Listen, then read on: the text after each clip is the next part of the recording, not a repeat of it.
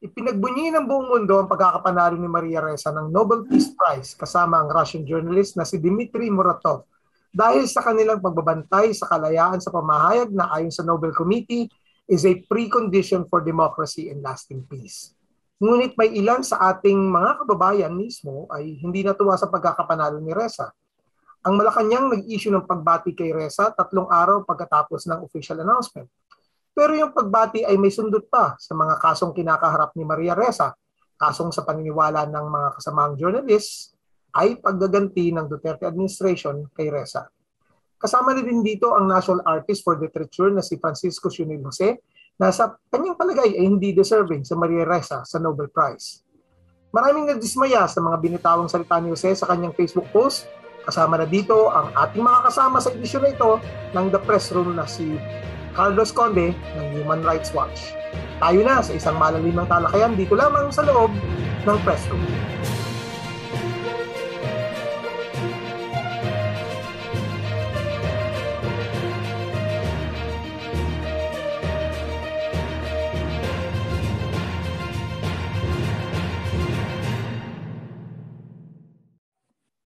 Isang magandang araw po sa inyong lahat at welcome inside the press room kung saan ating pinag-uusapan ang mahalagang issue ng ating bayan kasama ang mga reporters at newsmakers ng ating bansa. Ako po si Romel Lopez, ang Regions Editor ng Press1.ph at kasama po rito sa loob ng press room ang ating editor na si Felipe Salvosa. Hello, Ipe. Magandang araw, Romel, at magandang araw sa lahat ng mga nakikinig sa ating podcast at nanonood sa ating YouTube channel. Oh, ibang background ni Ipi ngayon eh. Nasa isang special place siya. Somewhere in China ba? Ipi. Hindi naman. Nasa Pilipinas pa rin siya. At kasama rin po natin dito sa loob ng press room ang ating editor at large at Pulitzer Prize winner, columnist ng ating Press1.ph, si Manny Mogato. Hello, Mogs. Magandang araw, Romel. Magandang araw, Ipe. At sa ating mga kababayan na nanonood, umantabay kayo dahil isa namang mahalagang talakayan ang ating gagawin ngayong araw na to. At ngayong araw na to, si Mogs ang isa sa mga tatanungin natin. Kasi yung topic natin is about sa isang international award, pero ang napanalunan ni Maria Ressa is about journalism and human rights in the Philippines. Kaya appropriate lang na makasama natin dito. Suki na sa press room ang ating kaibigan mula sa Human Rights Watch, Senior Researcher ng Asia Division ng Human Rights Watch, Kaloy Conde. Hello, Kaloy. Hi, Romel. Magandang araw. Magandang araw, Mogs, at Pipe, at sa lahat ng mga nanonood at nakikinig. Nagagalak kung andito ako ngayon. Okay, simulan natin yung ating usapan. Kaloy, malaki ba itong Nobel Prize? Sabi ng mga detractors, ano lang daw to eh. Wala daw yan. Mga ilang tao lang daw kasi nasa may Nobel Committee. So opinion lang daw lang yan ng 5 foreigner na hindi alam ang totoong nangyayari sa Pilipinas. Ano masabi mo dyan? Naku, yung isang pananaw na napaka-liit, parang mga isang langgam na pananaw na sa ganitong klaseng milestone, hindi natin pwedeng kahit sa buong mundo hindi yung pwedeng tawaran ang kredibilidad at significance ng Nobel Peace Prize. Ito na ang pinakamahalagang honor or award na may bibigay sa isang tao or organisasyon sa mundo kung ang pag-uusapan ay kapayapaan, karapatang pantao at mga issue sa politika, at kung ihilera mo yung mga nanalo na yan ng Nobel Peace Prize, magugulat kayo sa kung sino yung mga andyan. No? So hindi nila pwedeng tawaran to. So dun sa mga nagsasabing ito ay isang maliit na bagay lang, na kung sino-sino lang naman yung mga yan, Diyos ko, konting research naman at konting hinahon sa mga iniisip yung mga bagay-bagay. Mogs, itong award na to is international level din. Kagaya na napanalunan mo. Hindi to basta-basta. Kasi like sa Pulitzer, that's the crown jewel for journalism. Sa Nobel Peace Prize, it's about the work of an individual or a group. Depende sa kung anong tinatrabaho mo. Kasi di ba, may mga nanalo ng Peace Prize na towards the nuclear disarmament. And even Aung San Suu Kyi nanalo dyan because of her work sa kanyang bansa. Pero di ba naging controversial din si Aung San Suu Kyi later on dahil sa nangyayari sa Rohingya. Pero in your understanding, gaano ka bigat ito for journalists naman in the Philippines, yung pagkakapanalo ni Maria Ressa? Malaking bagay ito, no, sa mga journalist, no? Kasi yung award na binigay ng Nobel pagkilala sa mga journalist na lumalaban sa repression, no? Sa pinaglalaban nila yung freedom of expression at freedom of the press. At jointly nga nagawaran ng award si Maria Ressa at yung isang Ruso, si Dimitri, no? So ito ay isang malaking bagay para sa profesyon ng mga journalist, no? Ang tingin ko diyan na Romel, kaya si Maria ang ginawaran, pagkilala yan sa lahat ng journalist sa Pilipinas na lumalaban sa rehimeng Duterte, no? Kasi ang problema, si Maria Ressa ang mukha ng journalism ng Pilipinas, no, sa international community. Kaya siguro siya ang ginawaran ng award na yan, no? At she deserve it, no? She deserve it kasi naiipit siya, alam niyo, nakunbik pa nga yan, at meron pang mga hinaharap na kaso. At yung kanilang news organization, yung Rappler, iniipit ng ating pamahalaan, no? Talagang makikita mo na sinisikil ang pamamahayag sa Pilipinas. Nauna na rito, pinasara na yung ABS-CBN at tinatakot yung ilang pang mga news organization tulad ng Inquirer na ngayon manipis na, di ba? So, yan malaking bagay para sa ating mga journalist kasi ang lumalabas kinikilala ng Nobel Committee yung ating pagpupunyagi, ating pakipaglaban sa karapatan ng mamahayag sa Pilipinas. Dagdag ko lang dyan, Mogs, no? At kung mamarapati mo, Romel. Kung titingnan mo kasi yung award na ito kay Maria Ressa, at hindi lang kay Maria, pati kay Muratov, sa isang mas malawak na pananaw, pinapakita nito na ang Nobel Prize Committee ay talagang worried sila at malaking bagay para sa kanila, malaking issue itong disinformation na nangyayari sa social media at sa media, hindi lang sa Pilipinas, kundi sa buong mundo. Sa Russia, kung saan ang press freedom ay issue rin, ang disinformation ay matindi rin. Remember, ang mga troll farms, meron sa Russia, marami yan. Right. Matinding mga disinformation campaign. So isa itong hindi lang pagkilala sa dalawang journalist nito, lalo na kay Maria Ressa, kung hindi pag-angat sa issue ng disinformation sa iba't ibang parte ng mundo. At ito ang sinasabi ng Nobel Committee na panahon na para tingnan nating maigi na para pansinin ng mundo itong issue na to kasi nga ang disinformation sa social media, sa mainstream media, at lalo na sa social media ay very, very dangerous sa mga societies. Yung nga, nangyari na sa US, yung kaguluhan dahil doon. At saka, siyempre, dito rin sa Pilipinas, yung kung kailan nung 2016 ay nanalong presidente si Duterte. No? So, actually, parang sinasabi nga nila, ground zero ang Pilipinas sa disinformation. Right. Kaya yun ang significance ng award na ito. Kaloy and Manny, itong issue na to parang mahirap ng pag-usapan kung hindi natin babanggitin yung mga naging reaksyon doon sa pagkapanalo ni Maria. No? So, meron kasing nagsabi na hindi daw, huwag na nating itago yung pangalan, no? Yung national artist Epsonil Jose, na bago nanalo si Maria Ressa, kumbaga siya ang considered to be the Philippines' best bet for a Nobel Prize in Literature di umano, ayon sa mga sa mga kasamahan niya sa literary world. No? Pero sabi niya kasi nung unang post niya sa Facebook, hindi daw deserve ni Maria Ressa yung Nobel Prize. Tapos kumbaga yung Nobel Committee nagpadala daw sa Western media hype. Tapos ito namang isang columnist sabi, ginagamit daw ng Amerika ang Nobel Peace Prize para sa sarili itong agenda. Anong reaction niyo dito, Kaloy and Man? Nako, ako simulan ko, Mogs, ha? Sige. medyo nakakalungkot kasi siyempre national artist yan, magsaysay awardee yan si Frankie Jose at kinikilala at nirespeto naman ng marami at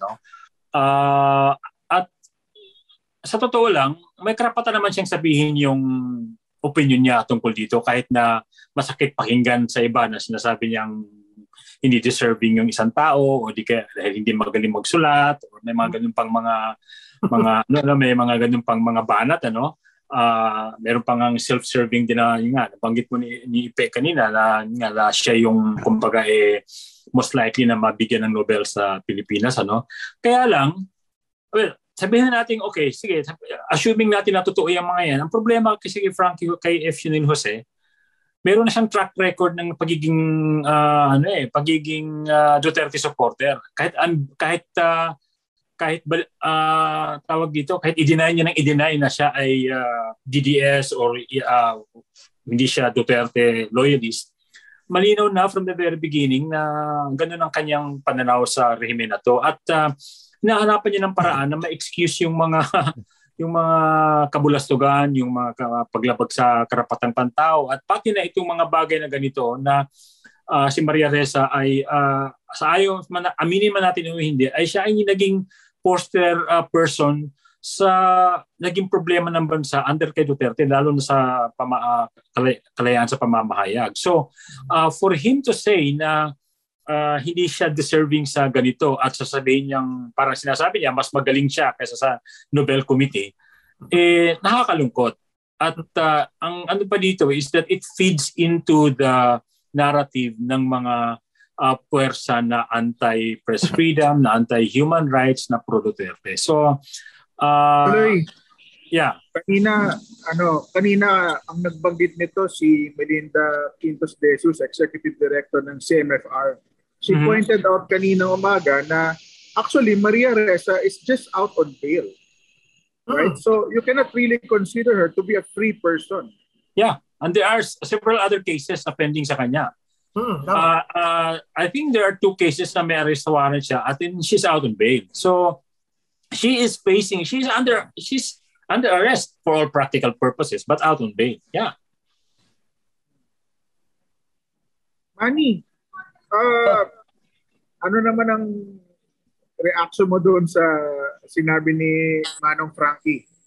Alam mo, si Manong Frankie, hinahangaan kong writer, no? Yung mga libro niya, binabasa ko yan nung kabataan ko, no? Buti ka pa.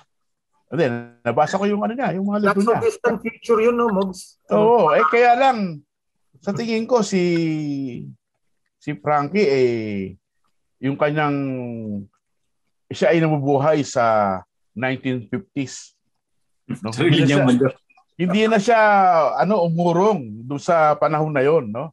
Yung kanyang mundo ay umiikot nung pre-Marcelo days, no? Kasi pag binasa mo yung mga kanyang komentaryo, no, sa Facebook simula nung 2016 nung mapo si Pangulong Duterte na idolo niya, talagang ang kanyang frame of mind nakaset nung pre-Marcelo. Yeah. Pre-Marcelo yung kanyang nakikita na nangyayari sa ating paligid panahon nung bago si Marcos at panahon ni Marcos, no? Nagbago na ang mundo. Meron na tayong mobile phone, no? Meron na tayong internet at meron tayong TikTok. Sana naman sumabay siya doon sa agos ng modernization, no? Tignan niya yung talagang nangyayari sa ating paligid na, alam mo, at tingin ko, no, sinasabi nila na si Marcos daw, pinasara yung mga dyaryo. Panahon ni Duterte, wala naman ito pinapasara. Pero kung tignan mo yung mga pangyayari, no, mas masahol pa ang nangyayari ngayon kasi walang martial law. No? Nung Marcelo, nung Marcelo, alam mo na, talagang in-expect mo na napapasara lahat, no? Pero ngayon wala tayong martial law, pero merong climate of fear na nangyayari, no? May mga chilling effect ang ginagawa ni Pangulong Duterte, lalo na nung pinasara na yung ABS-CBN. Sinasabi na ng mga tao na hindi siya nagpasara kundi yung Kongreso, pero malaki ang impluwensya ni Pangulong Duterte para sa pagpasara nung ABS-CBN. Kasi puro alyado na yun, di ba? At lahat sinabi niya. Lahat yun nakikinabos sa pork barrel, di ba? Kung wala siya, tingin nyo ba, ipapasara ng Kongreso? Siyempre hindi, kasi kailangan nila yung ABS-CBN, lalong-lalo ngayon na mag-eleksyon, di ba? Yeah. So, tingin ko, mas masahol pa ngayon ang sitwasyon kaysa nung panahon ni Marcos. Totoo yan, di ba parang medyo nakakabahala na parang binabaliwala niya yung pagpapakulong kay Senador De Lima at saka yung pagtanggal sa pwesto kay Chief Justice Sereno. Correct. Oh. Actually, as I was gonna say, yun ang isang doon na sinabi mo nga, Mox, na mas pasahol pa nung panahon ni Marcos pagdating sa media, Pero kung titingnan mo din sa ibang sektor, ibang larangan like human rights, yung ganyan nangyari kay De Lima. Sa human rights lang, syempre if you look at the number of dead EJK victims, di naman hamak na mas marami ngayon nangyaring patay ngayon kaysa noong panahon ni Marcos, So kung death toll lang ang pag-uusapan. Pero yun nga, nabanggit na nga ni Mogs, mas masahol siya kasi walang formal na declaration ng martial law. At least nga, martial law, alam mo na martial law at you act accordingly. Pero ito ngayon, you don't know. At hindi totoo yung sinabi naman na wala daw nakakulong na journalist. Meron. Si Frenchie Kimpo o sa Samar. Tapos, yun nga, si Maria Ressa mismo is out on bail. Yung nangyari kay Lady Ann Salem ng Alter Media na kinulong. Siyempre, maraming mga issues pa yan. Pero hindi mo talaga pwedeng ihambing. Hindi mo, kasi napaka-disingenuous na argument yun na walang na kumbaga ngayong nangyayaring ngayon dahil wala nakakulong, actually mali rin, wrong, talaga false na information din talaga yon. Pero ang nakikita ko kasi dito sa mga reaction kay Maria Ressa ay continuation lang to nung kanilang yung kanilang pagsusuporta or pagtatanggol kay Duterte at sa mga pulisiya nito. Dagdag ko, Kaloy, kasi sa Mindanao, kung maalala nyo, merong isang lalaki na kinasuhan ng pulis dahil lang sa pagbatikos sa Facebook kay Senator Bongo. Yeah. Diba? Wala namang kakaso-kaso yun di ba? Freedom of expression, di ba? Malaya kang ipahayag ang gusto mong sabihin. Opinion mo yan di ba? Pero kung tulad yan na kinakasuhan ng cybercrime law, itong taong to, merong chilling effect yan na makatakot na lahat ng tao na wag nang bumatikos. Right. Nakakatakot yan. At nakikita rin naman natin, yung mga kaalyado ng Pangulo kapag hindi nagustuhan ng tanong mo, kick out ka sa Viber group.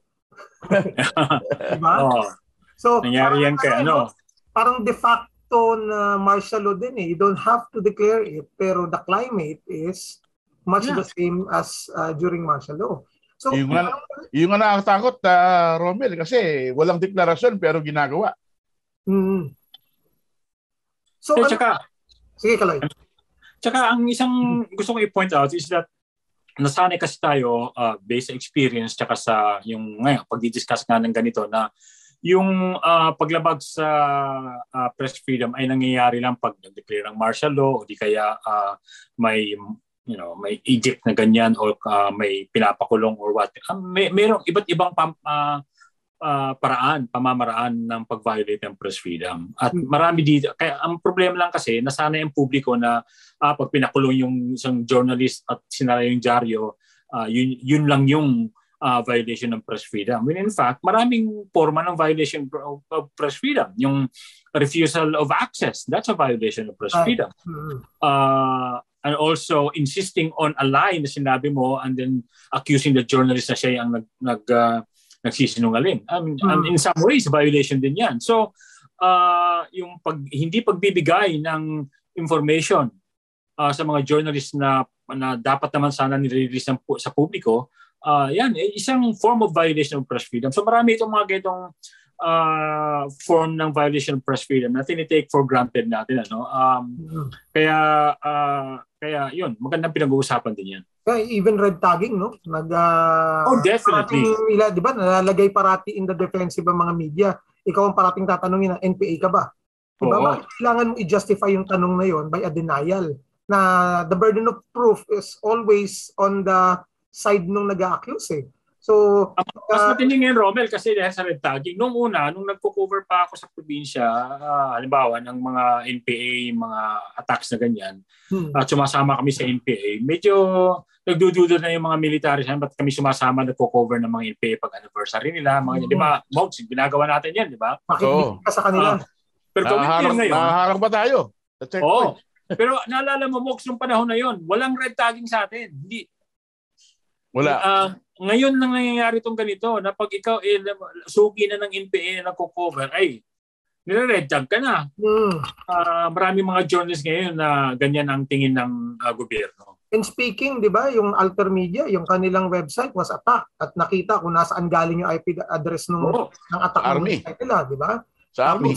Lumabas yung study ng DOST ba or DICT, pero na-whitewash naman yung information kasi ayaw na ibigay kung sino nga ba talaga ang gumamit ng IP address na yun.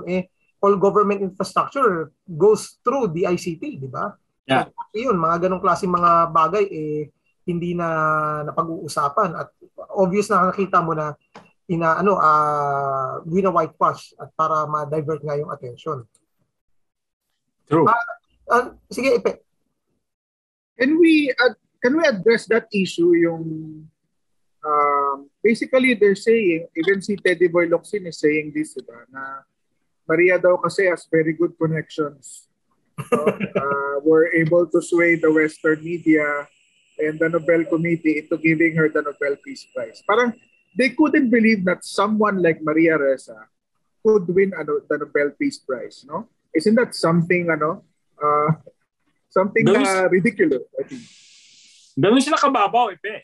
I mean, at ganun ka, yung frame kasi nila ng pananaw dito is ando pa rin doon sa idea na all of this is orchestrated by the enemies of Duterte. And one of them is Maria.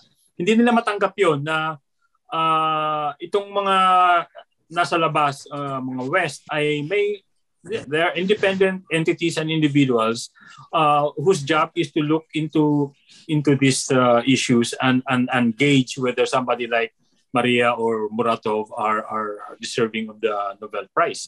And mas lalo siguro nag-init yung puwet nila o kung ang ginawa na ng Nobel Prize ng Nobel si Maria lang, wala na yung isa.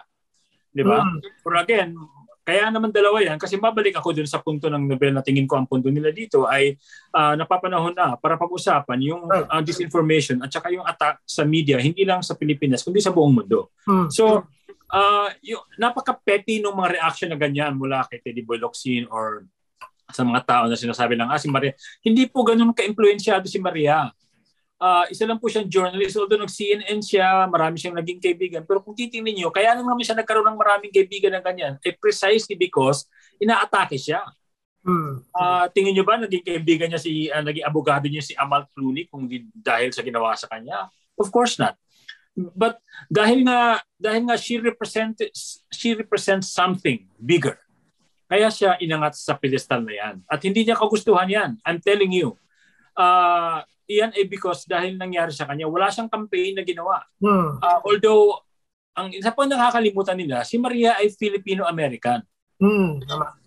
So talagang meron siyang access, nakaka-travel yan kung saan niya gusto. Naging CNN Bureau Chief yan. So meron siyang, meron siyang resources to do that.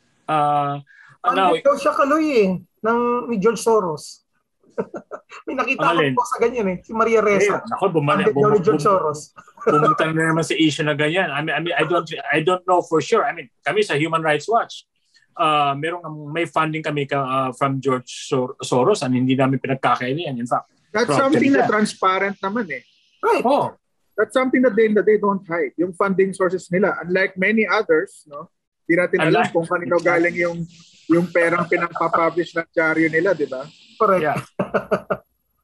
Kung ano-ano na lang yung mga sinasabi nila na mga foreigner daw, foreign investors na illegal yung nga, di ba nga? Kasi nga yung investor nila na ano nga ba yun? Si Pierre Omidyar. Pierre Omidyar, naging issue yan, di ba? Which is not, ginawa nilang malaking issue yung pamamaraan ng investment ni Pierre Omidyar dito. Na hindi naman sana issue. Kasi ginagawa din naman ng ABS-CBN at GMA yan Hindi naman Rappler Oo. Kaya nga diba ang GMA biglang nagbenta ng kanilang mga PDRs. Yeah. Pero na-renew ang franchise ng GMA na meron silang PDRs.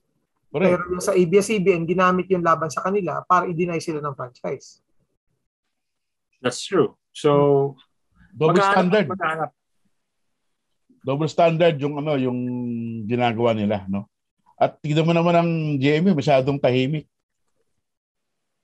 Well, no? Parang ayaw nang bumanat Mukhang nasanay na sila Mogs di ba? Kasi hindi naman sila napasara nung panahon ng ni Marcos Oh, correct. Talagang siyempre, natakot sila, no? Na mangyari sa kanila yung ginawa sa ABS na pwedeng gawin, no? Tingnan natin yung reaction ng Malacanang. Parang 3 days after na sila nag-comment. No? Samantalang, kung si Manny Pacquiao natalo sa boxing, may comment agad. May pahayag agad, may statement agad. Minuto pa lang, meron na. Palagay ko, hindi nila inaakalain na manalo si Maria. Kaya nasurpresa sila at siguro inisip muna nila paano sasagutin. Diba? Well, in fairness din naman, talagang the announcement came out of left field talaga. Nobody really, nobody knew, nobody expected it, and least of all this government, ang liit ng tingin kay Maria, no? So, talagang they didn't know what to do. And it took them a while to figure out what to say. And when they finally had the courage to say anything, disimulado, may caveat pa. May mga pitik pa. May pitik sundot pa I suspect, hindi lang kay Maria malit ang tingin nila. Malit ang tingin nila sa media in general. Right. Correct. Para sa kanila, media ay tool lang for them to achieve their ends. No? Yung sinabi mo, Kaloy, gusto kong i-build up doon. Yung sinabi mo na yung common denominator na pinoint out ng Nobel when they gave the award to Maria and to Dimitri, na yung common denominator nila, they belong to a country where the media is under attack. And precisely parang hindi rin naiintindihan ng mga state actors or even the citizens yung crucial role ng media sa bansa nila. Kaya you get all these reactions. So, nakapansin mo rin ba sa international community, like sa Russia, ganun din ba yung naging reaction nila na pagkagalit or parang nagtaka sila, ba't itong Dimitri na ito na award, kagaya nung naging reaction dito sa Pilipinas kay Maria Ressa? Sa pagkakaalam ko, hindi katulad yung reaction dito na may halong pang-iinsulto or what, marami rin naman nagtaka, pero marami rin nagbunyi doon sa Russia, sa pagkakaalam ko. Ang isang hindi lang magandang nangyari is that right after nanalo si Muratov, nag-declare ang Russian government ng ilang mga individual na foreign agents daw. Isa ito sa mga issues nila Muratov doon na may apparently may batas or may policy sa Russia na they can declare foreigners or probably not even foreigners as foreign agents. And once you are tagged as a foreign agent, kung ano-ano ng mga pwedeng mangyari sa'yo. At isa ito sa mga issues na minomonitor nila doon. At pati kami mismo sa Human Rights Watch, na may mga researchers kami on Russia, na isa ito sa mga issues nila. So, kumbaga parang maraming nagbunye, maraming nagulat, pero hindi tulad ng sa pagmamonitor ko, hindi tulad ng nangyayari dito sa Pilipinas na andun yung may pinaghuhugutang pagkamuhi kay Maria, may pinaghuhugutang malisya na talaga yung reaction sa kanila. Sa kanya. So, yun. At nga pala, bago ko makalimutan na nabanggit ang Russia at ang Human Rights Watch ay nanalo na rin ng Nobel Peace Prize noong 1997. Oh. Shared nga lang ito with the international campaign against landmines. Against landmines yung napalaro namin. So mabanggit ko lang kasi na ano kanina. May kayo. Kaloy, yung bang premyo niya, hati rin kayo o mukhang naghati rin siguro sila. Wala pa ako doon sa HRW kaya hindi ko alam. Nagkatotoo yung sinabi nila kasi may funding kay George Soros kaya ka nanalo. Yun naman ang conspiracy theory nila. Kay George Soros. Tsaka totoo yan, no? Si George Soros, yung kanyang Open Society Foundations, maraming media, hindi lang sa Pilipinas, hindi lang sa United States, lalo na sa Asia, Southeast Asia, na tinutulungan ng Open Society Foundations. Lagi nilang binabato yung George Soros yun. Kung ikumpara mo naman si George Soros kay Vladimir Putin, kanino ka naman papakat in terms of support? Diba? May track record ng Open Society for Foundations about these things na hindi dapat kinamumuhian. Minsan nagtataka ko, ba't galit kayo kay George Soros na malinaw yung philanthropy na ginagawa? Open Society, harm reduction, free media, sila ang nag-aano ng mga nagsusupport ng mga drug rehabilitation programs, yun nga, freedom for LGBT rights, marami talaga. So I don't know kung bakit. At kung may illegal man siyang ginagawa, di ba, bakit hindi rin siya hinabol ng ICC or ng US government, di ba? Kasi nandun si George Soros nakatira di ba? Oo nga Kawawa yung matanda. Binibigay niya sa philanthropy yung kanyang billion tapos binabanatan pa siya ng mga diktador at mga tyrant na katulad nito. I mean, sa Hungary, kung saan siya nanggaling, matindi yung galit sa kanyang presidente. Or presidente ba o prime minister doon. So it's ang mga authoritarian ang galit kay George Soros, kaya hindi na yan katakataka na ganyan sila dito sa Pilipinas din. Yung mga naniniwala kay Duterte, galit din sa kanya. Gusto ko lang balikan yung sinabi ni Ipi kanina, no? Kung bakit masama ang tingin ng ating publiko sa media in general, no? Kasi naalala nyo nung si Duterte manalo nung 2016, sinabi niya ang media ay corrupt. Tama. Diba? Sinabi niya ang media bayaran. Kasi yun ang kanyang pagkakakilala doon sa local media sa Davao. No? Yeah.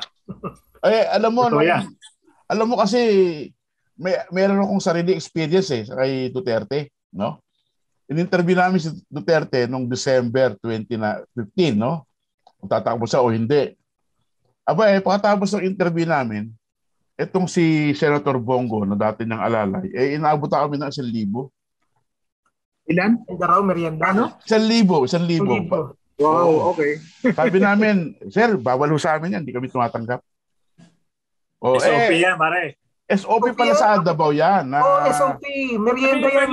Hindi lang naman Davao. Nag-cover din ako dun. hindi lang naman Davao. Sabagay, maski sa Manila, ganyan din ang kalakaran. Lalo na, hotel sa Maynila. Pero we're talking about Duterte, so yeah, yung context na yan. So yung context natin kay Duterte, ganun talaga na ang mindset nila, no, ang media kayang bayaran, no? Yeah. So, ibabalik ko lang kayo doon sa HBO na na pelikula, yung On the Job. Ay, oo, pare. Si Sisoy, di ba? Sala, si si Jan Arcilla. Ano ang description ng mayor kay Sisoy? 1/4 journalist. 1/4 bangotong, 1/4 entertainer, 1/4 singer. Oo. Parang hindi naman lahat ng journalist gano'n, di ba? Yan ang hirap Oo. Talagang merong nangungutong, di natin aalisin yan. Kasi lahat naman meron, sa pulis, sa gobyerno. Di ba? Lahat may ganyan Pero wag naman nilang lalahatin na corrupt yung media, no? Kaya siguro nag-stick yung sinasabi ni Duterte sa mga supporters na. Kaya ang tawag sa media bayaran, di ba? Yeah. Ano niya, na-demonize niya. Actually, Mogs, balikan ako yung HBO, nagulat ako doon, sinabi 1/4 ka lang yung linya niya, di ba? Nakakatawa yun Pero nagulat ako doon, sabi ko, okay ito. Pero, yun nga, tama ka, Mogs. No? Ako cover din naman ako ng local government at SOP talaga, ang media corruption talaga matindi. It's a way, lalo na sa mga areas kung saan may mga political dynasties or known leader na nagtagal, At talagang nakagawian nila yung ganun yung pakikitungo nila sa media. At yung mga media din naman doon, yun, nakagawian na rin. I mean, hindi natin nilalahat. May mga matino naman. Kaya lang syempre, kung ilalagay mo naman yung sarili mo sa sapatos ng mga medyang ito na marami sa kanila, mga stringer lang, pinabayaan lang pag may lumabas. Talagang grabe ang poverty ng media sa probinsya. Napaka-vulnerable nila sa mga ganyan. At bigla lang tatabi sa iyo yung mga tipong bonggo at aabutan ka ng 1,000. Kung ikaw media na gutom ka rin, at saka hindi lang gutom ang isang factor dito. Andun din yung takot, ayaw mong mapahiya, ayaw mong hiyain yung tao. Oo, tama. So, at syempre, ayaw mong bigla ka na pag tinanggihan mo, biglang wala ka ng access sa kanila. Malaking bagay yun. So talagang mapipilitan ka talaga. Hindi lahat ng tumatanggap na media ay talagang mga gago na talaga at super corrupt. May mga konteksto din naman. Pero again, isang importanteng nuance ito ng context ng kung paano tinitingnan ni Duterte ang media. Kasi nasanay siyang ganon. Sa Davao kasi kontrolado niya eh. There was no way na makontrol niya yung Davao in every aspect kung hindi niya kontrolin yung media. And I know this firsthand kasi nag-cover din ako ng Davao. I stayed there for quite some time. And again, there are media personalities in Davao na kaibigan natin ng mga matitinuan. They were trying to be matino.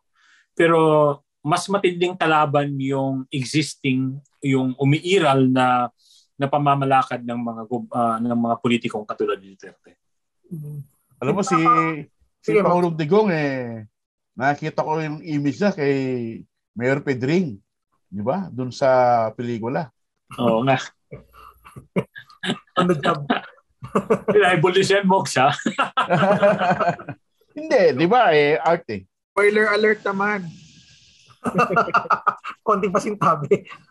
Uy, gusto ko nga palang connect din yung bagong labas na result ng Pulse Asia Survey about sa trust ng mga Pilipino sa media at sa mga sources of information na kinukuha. Despite all these attacks na tinatanggap ng media dito sa Pilipinas as personified by Maria Ressa and ABS-CBN, makikita mo pa rin na ang mga Pilipino still turn on to mainstream media for their sources of information. Although may kita mo na mataas pa rin ang dependency sa social media. So, nakikita niyo ba rito na hindi naman tumataas yung viewership ng mga nakikita natin na friendly media sa administrasyon, di ba? Hindi naman mataas ang rating nila, nandun pa rin eh. Pero, kaya, I think ito yung sinasabi nila, Kaloy, Mogs, na hindi naman talaga napasarado at may press freedom pa rin sa Pilipinas.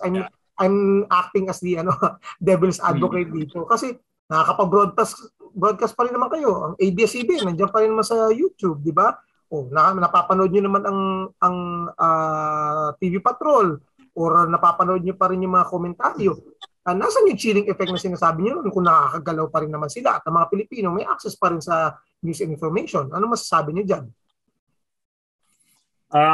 Unahin ko, Bogs, kasi magandang punto yan. Totoo yan, na-tweet ko na nga rin ito, ilang beses ko nang binanggit ito sa mga post ko sa Facebook saka sa Twitter na wala tayong prior restraint, wala tayong matinding censorship law, although actually meron tayong censorship sa Pilipinas, Kaya lang, at saka siyempre, totoo din naman yung sinasabi nila na kahit sino sa Pilipinas ay malayang mag-publish, malayang magsalita. Ang problema lang dito, ang pinaka-main problem dito na tingin ko ay, while that is true, ang problema ay retaliation. Kung ano yung nangyayari pagkatapos mong gawin yon. So, may mga case study na tayo ng mga ganyan. Yung nangyari kay Maria Ressa is one of the top case studies. Kung ano yung impact ng retaliation sa press freedom. So, hindi lang usapin ito ng binubusalan ka. Kasi, madaling i-demolish yung argumento na yan na binubusalan yung media.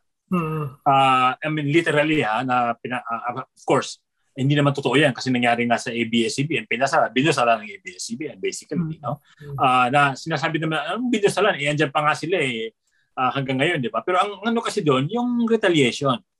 Ang epekto ng retaliation, syempre, chilling effect, self-censorship. Right. Medyo lumab daw yung coverage, medyo nawalan yung tapang yung iba. And keep in mind, Romel, ang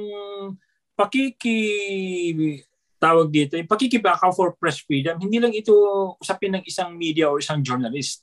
Right. Yan si Maria Ressa, wala yan kung walang solidarity ng napakarami natin sa civil society at media. Right. Kaya naman sumikat yan dahil yung sa solidarity na ito. Kung siya lang, matagal na nakalimutan yan. So, yung issue ng retaliation, malaking issue yan for media. At kaya lang naman, isipin naman din ng mga tao na kaya lang naman nagagawa pang magsalita at mag-publish ng mga journalist na ito ay hindi dahil may basbas sila ng gobyerno. Kaya nila nagagawa ito dahil pinaglalaban nila yung karapatan ng gawin yon. Kahit na marami sa mga pinapublish ay basura, hindi natin gusto or what, pinaglalaban pa nila. Wag natin pag-usapan yung quality, but the act itself of publishing. May nagsabi nga, di ba? The act of yung quote na yun, kumbaga basically sinasabi niya, the best way to defend to assert the right to publish is to publish. Si ano yata nagsabi noon, yung editor ng Washington Post, Ben Bradley, or somebody from Washington Post. So, yun. Ang sinasabi ko dito, una, may solidarity ang media community kay Maria Ressa. That's why this is happening. And that is why this same solidarity for press freedom is the same reason kung bakit tuloy-tuloy pa rin yung ginagawang trabaho ng mga journalists, kung bakit nagsasalita pa rin. Now, for this administration to use that against them, that's the problem. That's kind of the problem. That's the disingenuous part of it. Kasi ang nangyayari ngayon, kinakalimutan nila yung the fact that may retaliation, may mga kasong ganyan, sina Maria Ressa at mga Rappler, may ginawa sa ABS-CBN, ginawa sa Inquirer to some degree. So, matindi yung retaliation. And we're not even talking here yet of the fact that 20 journalists have died under this regime. Right. And 200 more have, and more than nearly 200 have died since 1986. And a lot of those who died, many of them are in the provinces, were victims, almost exclusively, were victims of retaliation. Because of something that they said on air or something that they wrote. It's not because they were prevented from something, but because of something that they did to assert their right to publish. Alam mo, Romel, sa biglang tingin, may malayang pamamayag sa Pilipinas kasi nandiyan yung ABS-CBN, maski pinasara. At maraming mga journalist ang patuloy na bumabatikos, no? Kasi meron sila nakikitang mali. Kung wala namang nakikitang mali, bigyan man mabatikos, di ba? Kasi ang trabaho ng journalist, dapat maintindihan ng ating mga mamayan, tignan ang mali at batikusin para protektahan ang nakakarami, no? Public interest ang pinoprotektahan ng mga journalist, no? So, sa biglang tingin, akala mo, may malayang pamahayag. Yeah. Pero pag tinignan mo sa ng malalim ang industriya ng media, merong self-censorship, no? Ang self-censorship hindi lang yan dahil sa gobyerno. Dahil yan sa struktura ng pag-aari ng media, no? Pag tinignan mo ang struktura ng media sa Pilipinas, karamihan diyan ang may-ari big business. Right. No? Etong mga big business na to, may ibang negosyo na maaring maapektuhan pagka medyo mabigat ang kanilang banat sa ating gobyerno, no? Ano ba yung mga heavily regulated industries? Power, no? Airlines, banks, no? Telecom, mining, telecom, lahat, utilities, transport. Kaya yung mga may-ari, kahit paano, sinasabihin nyo kanilang mga editors, no, na magdahan-dahan naman kayo. That reminds me of the CNN Philippines. Bubusina naman kayo, di ba? Baka kami ang tamaan dyan. Alam mo, doon sa pinagtrabahuhan ko dati, may ganyan din. Di ba? Sinabihan kami, tigilan na rin yung paggamit ng dictator. Strongman na lang. As if, well, technically, wala namang pagkakaiba. Pero it is the same. Dictator is the more accurate term. Mas stronger term yun. Di ba? Yeah. That's true. Yung nga, kaya sa tingin mo, akala mo may freedom of the press, ano? Pero may mga may mga levers ng control Right. na nangyayari, no? Yeah. At ikaw, may preno ka rin kasi ayaw mo muna ng trabaho, di ba? Yeah, that's true. Yun, Talaga yan. Yun Pero, kaya actually, this is a good occasion. Nabanggit ko kanina yung about yung sa CNN Philippines, no? Yung kanilang internal na ayaw nilang gamitin yung dictator, na strongman na lang. Pero this goes back to my point earlier na yung mga action ng mga journalist mismo, yung pushback nila, ang mahalaga dito. Kasi yung mga big business na may interest sa media, gagawin nila yung gusto nilang gawin. Ito nangyari na as illustrated by the CNN Philippines episode na na-publish sa columns at Verifies. Kung hindi dahil sa lumaban itong mga rank and file, right, itong journalist sa newsroom, at mukhang nagtagumpay sila, kung hindi dahil sa kanila, wala na yan. Yung dictator na word, wala na sa CNN Philippines. So again, this is a credit to the many journalists in the Philippines, whether in Rappler or, sa isang tabloid na puro kaseksyan ang lumalabas, that every day, mayroong mga struggles sila to assert their freedom to publish and their freedom as journalists. So, at itong Nobel na ito, kay Maria, tingin ko ay isang pagkilala dun sa ganung klaseng commitment ng mga journalists. Hindi lang sa mga nasa Rappler or kung kanino man. Kundi pati na dun sa mga nasa maliliit or minsan iniinsulto natin yung mga publication, pero may mga journalists dyan na talagang inilalaban yung mga sarili nila. So, nakakapagbigay ng pag-asa itong mga ganitong klaseng ginagawa ng mga ibang kasama natin, mga journalists, mga kaibigan natin. Bilang last question natin, do you think this award kay Maria Ressa is a double-edged sword? Kasi on one hand, it puts a spotlight on the kind of work that journalists do here in the Philippines. But on the other hand, it also spotlights the abuses committed against journalists and freedom of expression in the country. Mogs? Sa tingin ko, Romel, no? Ang award na to hindi lang para kay Maria. Ang award na to ay para sa lahat ng mga Pilipinong journalist na patuloy na lumalaban para protektahan ang freedom of the press, ang freedom of expression, no?